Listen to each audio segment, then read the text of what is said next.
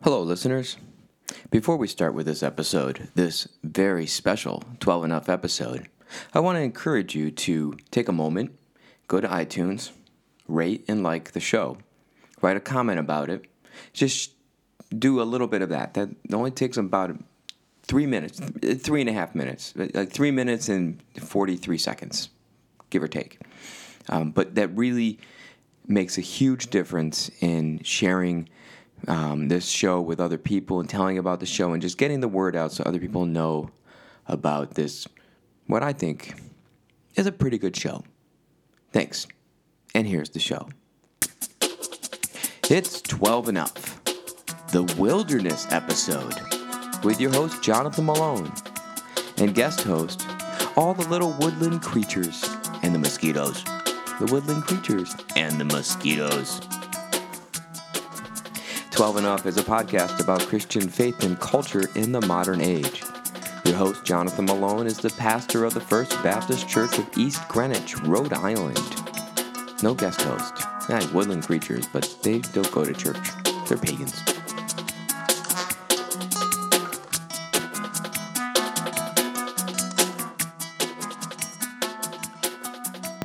And we're back.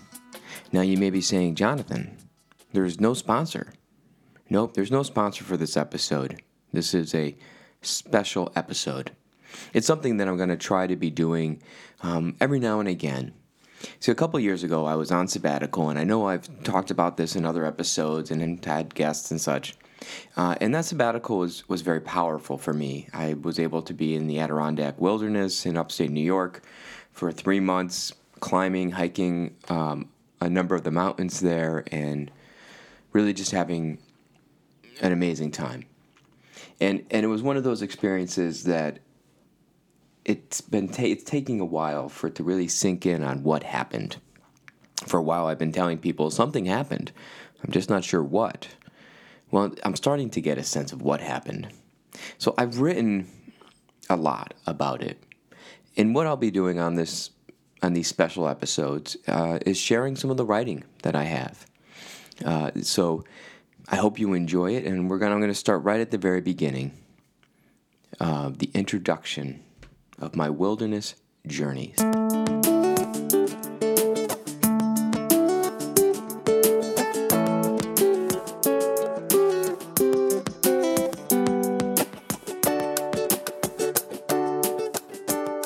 When I started this journey, I had 3 months to climb 46 mountains, hike a 135-mile trail, pray, and encounter God in such a profound way that I was supposed to return to the world a renewed, refreshed, and energized person.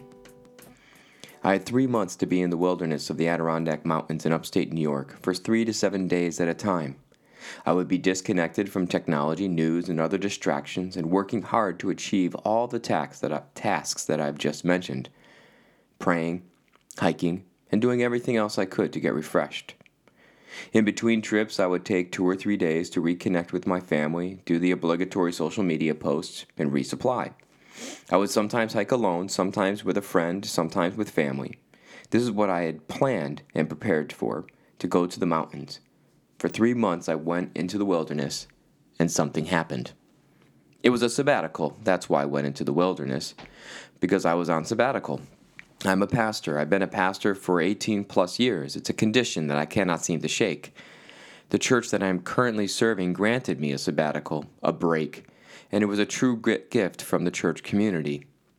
Maybe some of them saw the wild, crazy look that was emerging from the back of my eyes, or some noticed that my sermons were getting longer and slower, and were lacking the energy that they tend to have.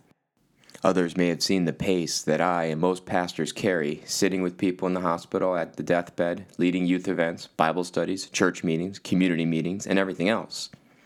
Like most other pastors and many other people, I tend to carry a full plate of responsibilities, and am glad to do it. But some have noticed that I was getting a little slow. No one was mean about it. No one said, "Wow, Pastor, you look really tired and haggard and beaten down." But after 8 years at the same church and 18 overall years of full-time ministry, the wear and tear begins to show. Hence, the sabbatical. It was a gift to allow me the time to separate, to break the day-to-day rhythm and to connect with the divine in a different way. It was a call from the church community telling me that they saw that I have a responsibility and a relationship with the church and the broader community, and if I want to live my responsibility out to the fullest, then I have to get away and recharge and reclaim why it is I do what I do. This sabbatical was a gift and a call and a blessing for me to try to gain a sense of balance, of renewal, of harmony with myself, with my family, with the church, and my vocation, and with God. Hence the expectation that the time spent would lead me to a closer, stronger, more connected place with God. Now, if I were smart, I would have gone to a remote beach on a distant island and would have had fancy drinks and eaten more than my fair share of fruits and meats. I have talked to other pastors who have gone to New Zealand or Ireland or Italy. They claim it is to visit holy spots. I know that one pastor went to England to search out the great places of Baptist history in order to connect with our tradition. He was very serious and pious and focused with this plan. But after a sabbatical, I heard about all the different beers he drank in English pubs. See, that's a very smart pastor.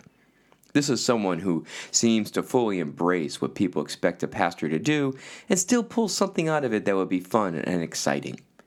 If I were smart, the least I could have done would have been use the time as a kind of extended vacation. If I were smart, and if I were looking for opportunities and ways to relax and get away without doing much, and if all that I felt I needed was to just rest and have a kind of extended vacation. But I felt I needed to push myself. I felt that I needed to push my sense of my vocation and my sense of my faith, and I was pulled to the wilderness. In the academic world, the sabbatical is seen as a time to research and publish and make a name for oneself in the world of nerdy folks. This would have been a good direction for me to go as well. I had my feet in the academic world. I have written papers, given presentations, but never made the leap to publishing that book with multiple footnotes per page that would have made me a deep intellectual and given me that academic credibility among a very small circle of people. All the time I spent in school studying and writing and making arguments about minutiae would finally amount to something if I focused and worked to publish some great tome of weight and merit. And if I managed to publish something that actually had a discernible impact in the world of Western Christianity, I would be able to start charging higher speaker fees. I would be able to pay off all my debts, my kids to go to college without worry, and it would all be because of the book I wrote while on sabbatical. That would have been a very smart use of the time as well. But instead, I looked to a summer where I would not be reading or researching or writing anything with academic depth. I was pulled into the wilderness. The church gave me a gift of 3 months to refuel and refresh so that I could continue to be the pastor they had called me to be and that I thought I needed to be. And for some reason, with 3 months to spend, I decided not to take the luxurious vacation pilgrimage, nor to write the book that would skyrocket me to pastoral fame, but instead to go backpacking. I love hiking, especially in the Adirondacks, 6 million acres of private and public land in upstate New York. I grew up hiking in those mountains, and in the past couple of years have been returning with friends and family with regularity. In the Adirondacks, there are 46 mountains that are over 4,000 feet in elevation called the High Peaks. Or so we're thought, but after current surveys, 4 of them are less than 4,000 feet, and one is not on the official list, yet the traditional list of 46 remains. If one climbs all of the 46 mountains, keeps track of the climbs, and sends the necessary paperwork as well as $10, then one can be registered as a 46er, a not-so-elite and fast-growing group of people who have climbed all of the mountains. I like lists of challenges to complete. I like hiking and backpacking. So it seemed like an obvious thing to do. Spend 3 months in the wilderness, climb 46 mountains, hike a 135-mile trail, and have a deep and profound moment with God. And something happened. When I was in seminary studying to be a pastor, I had a major crisis of faith. All that book learning that I was pushing to do brought me to a place where I began to question and wonder about my faith and my sense of call. It's not that uncommon for one to have such a crisis of faith in the throes of seminary education, and different people work their way through the challenges in different ways. Some ignore it, others look to drinking and other substances, and some take it as a sign that it would be better to leave, go to law school, go into politics, and make gobs of money. I decided to go into the wilderness. It took 2 months to hike a significant portion of the Appalachian Trail. Back then, I was in a place of struggle, and the wilderness helped me to find and claim a sense of clarity. I've gone into the wilderness before, and it was a profound and moving experience. That may have been a part of what was calling me for this journey. I wanted to have a sense that I was on a journey and wanted it to be in the wilderness. The experience of being on a journey was significant for me. I had a goal, a place that I wanted to get to so that I could claim that the entire time was a success. Yet aside from some trails here and there, the Adirondacks do not offer something that would take 3 months to traverse. There's not one long trail. Hence the challenge of climbing the 46 peaks. Those mountains gave me a goal and a sense of journey, a trek. Even if I was not going from just point A to point B, I would still have a purpose and a focus for the summer. I was going to set off to climb all the mountains and hike the 135-mile-long Northville Placid Trail for extra kicks. I loved and looked forward to the opportunity to go into the wilderness. I was pulled to immerse myself into the wilderness, to be among the mountains, to reach for the goal of climbing all the peaks. No beach, no exotic journey to a foreign country, no isolated writer's cabin. I was going to go into the wilderness where I would struggle and hurt, and I was looking to encounter God. I was hoping to make space for God, and I was pulled to the wilderness. This was going to be hard. We may think that moments of the divine revelation should happen without much work, and I'm not sure how often one is interrupted in the mundane moments of life with brilliant revelations from God offering direction or hope or comfort. I'm not sure how often God speaks to someone when they are lounging on the beach, resting, relaxing, and enjoying refreshments with little umbrellas. I'm not one to say what God can and cannot do. Maybe some connect best with God when relaxed. But even then, you need to make space. Those little umbrellas, they'll distract you. We need to make space to connect, to listen, to connect in a purposeful way with the divine. Even as a pastor, I recognize that it is easy for the mundane to get in the way of encountering God. This was a large part of why I felt that pull to go into the wilderness, to make space, to step out of the mundane, to look and listen. But the wilderness can become mundane. If I'm in the wilderness, it is supposed to be so different from the norm that I should be able to just open myself up and hear a voice speaking through the clouds, telling me whatever it is that God thinks I need to hear. Yet, just as with the mundane aspects of life, when in the wilderness, I can become too connected with the mundane tasks, the responsibilities of the day-to-day, and to neglect to make time for the divine. The trees all start to look the same. The tasks of cooking and cleaning and setting up camp and taking down camp have become the normal, and I can stop listening. If there is not a disciplined format and structure to create that sacred space, then one may not even think of God except those rare occasions when the weather is perfect, the scenery is perfect, and you are feeling perfect, and then you can breathe deep and say to the person next to you, "Boy, it really makes you think." And even then, perhaps not. I need to be deliberate with my spirituality. So, with each mountain that I would climb, with each peak I ascended, I would be deliberate and take time to pray. I would set my timer for 5 minutes. Otherwise, I would only be spending like 30 seconds and figuring in that was 5 minutes and then fidget a lot and then move on to the next thing and would not have given any real time or focus to God's presence in the here and now. I needed to set my timer for 5 minutes and to breathe and pray. And the prayers that I would sit with would be from the great Christian saints of history: Augustine, Spurgeon, Wesley, Teresa of Avila, Aquinas, Calvin, and others. These may not be the best hiking companions, but they're good guides. Each of them have been on a spiritual journey in one way or another. They have wrestled and questioned and wondered and doubted, and it would be wise for me to follow their lead. I would be resting on their wisdom and their experience, even in one prayer, to guide me in my own spiritual journey, and hopefully that would be enough. I had 3 months to climb all of those peaks, to hike a 135-mile trail, to encounter God, and I worried that what I was intending to do would not be enough. I felt so much pressure to come out of my sabbatical with a sense that I have achieved something and wanted to make sure that I did. I wanted to justify the time away to the church members, to my family, to myself. I did not want anyone to think that I was taking the time for granted.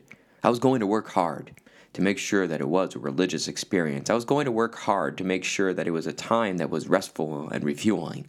I was determined to bring God into the experience, whether God wanted it or not. Whether I wanted it or not. 3 months to climb 46 mountains and hike a 135-mile trail, and to pray and connect with God. On this side of the journey, I've become used to the number of questions that, although asked by different people, continue to resound again and again. Are you crazy? What if something happened? Isn't it dangerous? And what did you find? Well, I am crazy. I believe it's a professional necessity, and anyone who has been involved in church work for any amount of time would agree. I'm sure it's dangerous, but no more dangerous than anything else. Or at least this is what I would tell myself. I don't think enough about the dangers when I go into the wilderness, and probably I should.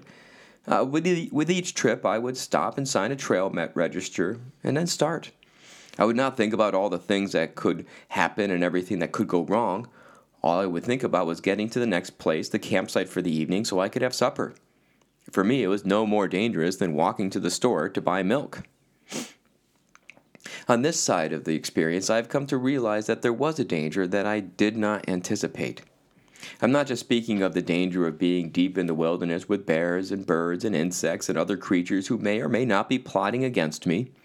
I did have plenty of encounters with bears, and one encounter is plenty, and I had twice that many, and encounters with birds and insects and all other creatures, all intent on killing me, or at least making sure my stay in the wilderness was inconvenient as possible.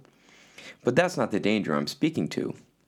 Nor am I speaking about encountering difficulties in the weather while trekking through the mud or climbing over rocks or trying to get through a day with a limited supply of water. I mean, these are real, tangible dangers in the wilderness. But they are not the dangers that scare me most. The wilderness is dangerous. And I found this on the other side of the journey, because when you're in the woods, there's a part of yourself that you may find, and that may not be as easy to discover or engage in the world, and this can be scary. There's something that comes out, that emerges in the wilderness. For those of us who find carrying a 40 to 50-pound pack on their back, going deep into the wilderness, walking along difficult and muddy trails, struggling up mountains, around trees, getting rained upon, shivering and sweating. There's something about ourselves that we find in the wilderness that seems otherwise hidden in the world.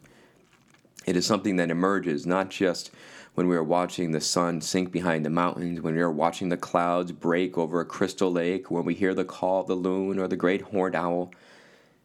It is something that's hidden in the world, that's silenced in civilization. It is life that is fuller, freer, and when you find it, there is danger. You're different out here, Dad, I remember my son saying to me on one of my trips. I was smiling, I was joking, I was chatting with other hikers who we happened to come along, and I thought I was being normal and natural. But my son noticed that I was different.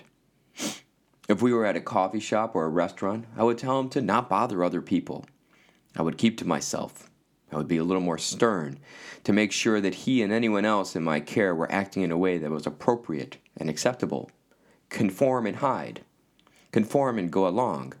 Conform and don't create a scene. I would not just go up to a table of people enjoying time together and ask where they were headed and what they had encountered that day. We would not ask to join them and offer whatever food we had. Get in the mountains, as I would come upon a group of people taking a break, sharing a snack, I would invite myself into their community, sit down with them, share my snack with them, invite my son into the conversation and the community without a formal invitation. I made jokes with other hikers, commenting on their gear, on their pained looks as they shouldered their packs, and offering my sense of pain so that no one felt alone. All my son had to say was, "You're different out here, Dad." And he was right. He saw what was happening. He was not afraid of what the wilderness was doing. And on this side of the experience, I am beginning to see, I'm beginning to understand that something more was happening. And that scares me. It is not the totality of self that one finds that makes being in the wilderness dangerous. There may be parts of who I am that does not emerge as obviously when I'm in the wilderness. That part of myself that I cherish, that part of myself that is true to my essence and that feels natural, comfortable, and good is what I believe I found in the wilderness. Being in the wilderness can call that hidden, suppressed part of yourself out. This alone is good and worth the experience and is not what makes the wilderness dangerous.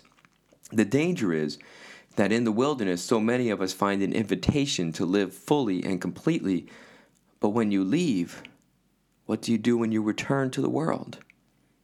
What do you do with the true essence, the true persona that you find among the trees and the mountains when you are back among civilization? It is easy to allow that aspect of yourself and that part of the wilderness experience to get lost in the moment and to just happen in the moment, and then when you return to the world, to silence, to extinguish that part of the self that had brought such life. It feels too easy to shift from fully living to half living, walking but not fully awake, because the true self needs to be silent in the world, and this is dangerous. I will not say that I found myself, but I found something that is essential to who I am. And there have been witnesses. My sons and brothers, my friends and strangers had all been witnesses to that part of myself that is true, to that degree I'd been hiding. And yet I still feel the pull and the urge to be silent back in the world. This is what is dangerous. When we are in the wilderness, there is something that we find, something that makes us feel whole, and finding, experiencing, and living in such a full way can be dangerous because it is not something that we can continue back in the world. The danger is not so much finding who I am, but leaving that part of myself in the wilderness when I return to the world. I encounter something of myself that I believe is a key part of who I am in totality. In writing this reflection, I am hoping that I will be able to articulate with more depth and deliberateness what it is that I found in the wilderness. I'm still coming to understand who it was that I encountered, but I've come to realize that this aspect of myself is important. This essential and important part of myself can easily get left behind, and that is dangerous. A dichotomy is created when one assumes that only in the wilderness can one be truly free and truly live, and that in the world I am struggling and suffering. In the dichotomy, the forced choice is to toil through life in the world, constantly looking and yearning for the next opportunity to return to the wilderness, and only then, for a brief moment of time, to truly live. I've met a number of people who go into the mountains in the winter. This is a different kind of crazy.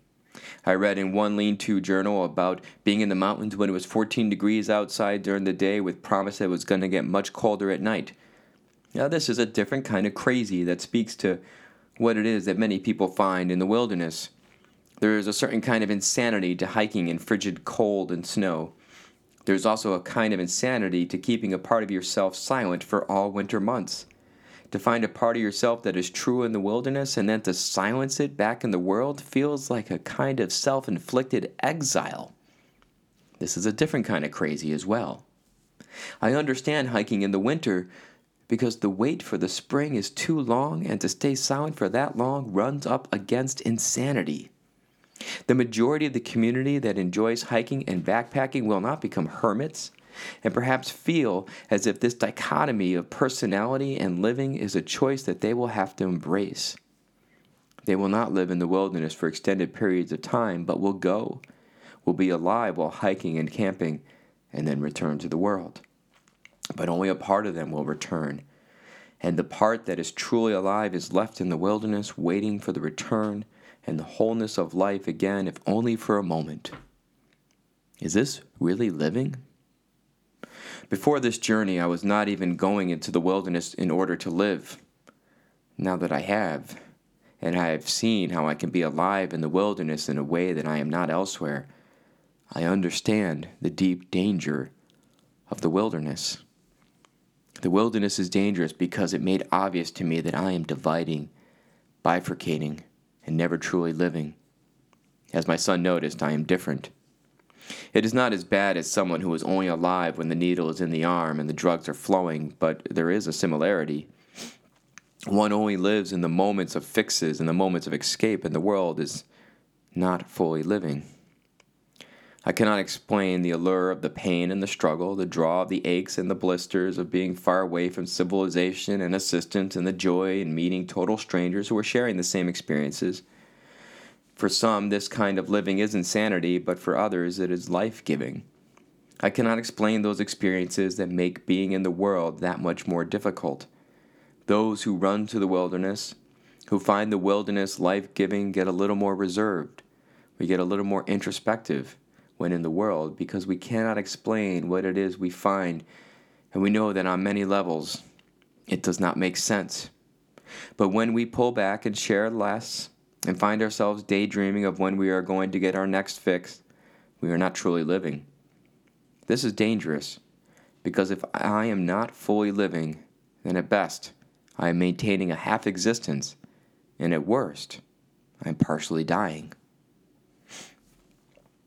I had 3 months to climb 46 mountains and hike a 135-mile-long trail and to find God. In that time, something happened. In the wilderness, something happened, but I'm not sure what. And I'm not sure what to do with whatever happened to me now that I'm back in the world. I was recently talking with another pastor. He told me he took his time in his sabbatical to consider if he should stay with the church if he was serving, or if it was time to move on to other churches and to other pastures to pastor. Wasn't that clever? He told me that at the end of his sabbatical time, he was clear he needed to stay with his church. He had found something specific, something he can point to and say, here's what I found. I cannot point to anything and say, this is what I found. I cannot point to a scar and a bruise and say, this is what happened. As something happened. Something was different. But I'm not sure what. I was looking to connect with God and to have that kind of assurance after the time was done that would have been affirming. I would have been happy with a bright shining light telling me that I needed to go to a new line of work or revealing to me some deep insight or truth about humanity, existence, and all that is.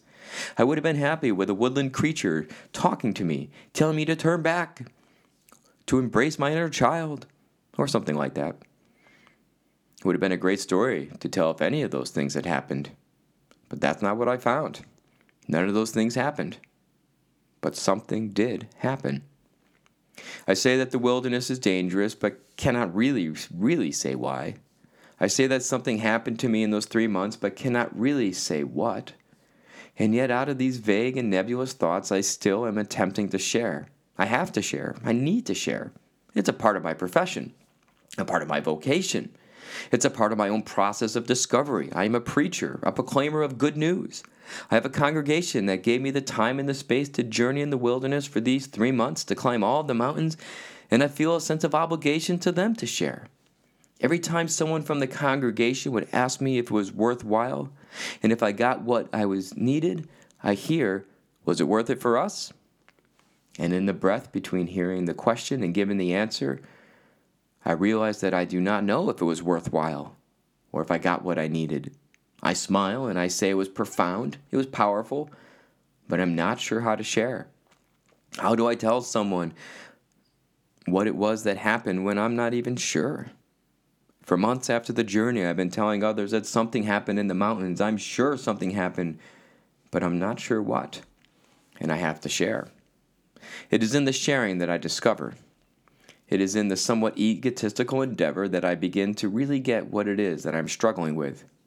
Each Sunday I offer a sermon that is supposed to be for the people and guiding and comforting and sure, and each Sunday I'm offered something that is a part of my own struggles and questions and hurt. I bring in the experiences of others. I try to allow the divine to move and guide me, but I am also discovering something about myself as I share. Even if no one is ever going to read or hear this, I would still write it and say it because there's something to discover, and it's through the sharing that I hope to find it. Just as the wilderness is dangerous, there is a dangerous in trying to share about the wilderness. So often, when one is trying to share about the experience, about the allure, about the love of the experience, we too quickly and too easily fall to drivel, to trite metaphors about the path being life, about the struggle up the mountain being like getting through the challenges of life. In such quick and easy efforts to explain why it is that people hike and backpack, the description of the hiking and the backpacking experience becomes a tired metaphor that one would find at motivational speakers' events, and much is still left in the wilderness. This easy, quick effort to share is dangerous because it diminishes the overall experience. It detracts from what it is that we find in the wilderness, and it does a disservice to those who yearn to understand and to share in the emotional depth and power of the experience. It is not sharing who you are, who it is about yourself that you find in the wilderness, and everyone is left wanting. I need to share as if I am still there in the wilderness, showing who it was that climbed those mountains and hiked the trail and encountered God. I need to bring the fullness of myself in my sharing, the person I encounter in the wilderness and the world. Some may wonder if the bifurcation of personality between the wilderness and the world is a problem at all. Some may say that the world demands a certain level of conformity to survive, and that in order to survive the pressures of conformity, it is important to have the opportunity to be different and truly live in the wilderness. Being in the wilderness is a time of recharging, a time of refreshing, so that being in the world is possible to endure. This is a premise that I do not accept. Authenticity is important, even vital to truly living and fully living life. I believe that the person we are in the wilderness should be the person we are in life. This is authenticity. This is fully honoring the life that you have. If being in the wilderness is something that feeds you, then why keep that part of who you are silent? Why hide your true self when it hurts so much to do so? We need to share and live the life that we find when we are deep among the trees and the lakes and the mountains, and in the best and most authentic way that we can when we are in the world. Yet if I am to do this well, if I am going to do this in a way that will allow life to be fully experienced and shared, then this sharing and telling and living needs to be done carefully and cautiously, so that I do not offer a tired and watered-down explanation of what my wilderness experience is and who it is I find in the wilderness. And this can be, and often, is dangerous. So it is with caution and hesitation, as well as optimism and hope, that I share what it is that I found in the wilderness. If I stay silent, then I am actively participating in my own death, real or existential, and this is a sin. If I speak quickly and take the easy way out, offering the obvious analogy or reflection that is shallow and thin, then I am diminishing my own experience. This is also a sin. It is out of necessity that I share because I have been in the wilderness and I am in the world. And I desperately want to fully live in both, and sharing is a way that I can. I spent 3 months in the wilderness, climbed 46 mountains, hiked a 135-mile trail, and something happened. Something important and life-changing happened, and it is with a great deal of humility that I share what it is I found in the wilderness. It is my hope that the reader or listener moves with me towards an understanding of why it is that I hike, and what it is that I look to find. I hope that the reader is challenged to consider what it is that feeds him or her, what it is that helps in living. This needs not be hiking or backpacking, but something. I also write with necessity and humility because I recognize that from my journeys there is much that I've missed, much that I still do not see, and I hope others will find revelations that I have yet to discover. I share because something happened in the wilderness, and if I do not talk about it, if I do not tell the stories, then I do not think I will ever really know what it is that happened. So I'm offering to you a sort of journal of my experience. I'm not going to give a chronological telling of the journal, but rather a thematic one that will carry you through many of the challenges and joys that I experienced in the wilderness. I'm offering pseudo-journal entries that I am creating retrospectively, connecting the themes with the experiences that I encountered. I do not have an actual journal to work from that gives me a day-to-day accounting of my journey. While in the wilderness, I found that I am not great at keeping a journal. Even when I have nothing to read and I am alone and have nothing else to do, I was not great at writing things down. I would try to write, but the thoughts would get sloppy. I would get tired. My reflections would become trite. I would not be able to read what I wrote. I have chronological blog posts that I posted after each trip for those who want that version of the story. These offer a first glance surface experiences, but they don't really speak to what I found. The blog posts, the notes that I did write are the immediate reflections, but they do not go much deeper. They do not speak to the why or in what way. When looking for the fullness of what I experienced and found, I believed I needed to step back and look at the overall experience as well as the particular experiences. I need to look at the various struggles and joys that I had multiple times and ask, what was it about those moments and challenges that shaped me in this journey? What I will offer are the entries that start with my experiences. At the end of each entry, I will offer one of the prayers that I carried with me in the wilderness, along with the name of the mountain where I originally sat with that prayer, or the day on the 135-mile trail. Many of the prayers will not be shared, but not all. In total, I sat with 57 prayers, which is enough to be a manuscript of their own. Now, the prayers offer a context to the journey and a different invitation into the experience that I am trying to share. In this retrospective telling, I hope that you may climb some of the same mountains I did, hike with the same personalities, have similar experiences more than once, but with a different lens and a different perspective. And I hope that you find the prayers bless you.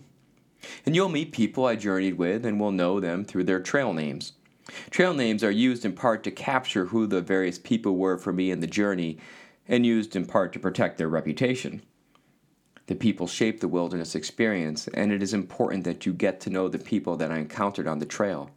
And by and large, they were a blessing in different ways. 3 months, 46 mountains, 135-mile trail, and a desire to find and encounter God. In the wilderness, I was different, and something happened. On the other side of the sabbatical journey, I do not know if I can say that I have found harmony or God or renewal or what I have found. And this is why I'm writing, so that I can continue to examine and discover and find sanctuary from the degree and the danger of the wilderness and get a sense of what it was that happened. I know that the experience was good, albeit difficult, scary, frustrating, and painful. I know that the time was blessed, and that in the experience I was blessed, and I do not want to leave that goodness and blessing in the wilderness. I went into the wilderness looking to be shaped and challenged and blessed by God. I leave the wilderness now looking back for those blessings, wanting to hold on to them so that they can continue to bless me, and so that I can offer them to you. Something happened in the wilderness, in those 3 months of hiking and climbing among those 46 mountains and 135-mile trail. Something happened, and I'm not sure what. I was supposed to find God and experience God in a profound way. Something happened.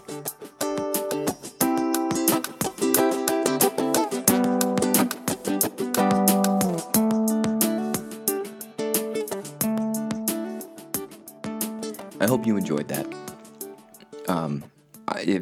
I plan on reading the next sections. I'm offering them to you in bits and pieces. It's just too much for one episode, and that might have been a lot, even as it was. But let me know what you thought about that. I'm going to still be doing the other parts of the show that I usually do, having other guests on, talking about scripture and deep conversations, what you into, all that stuff. That I'll keep doing. But I wanted to try to offer this as well. Something a little bit different, and as you can see, as you heard, something I think I really just need to do. Let me know.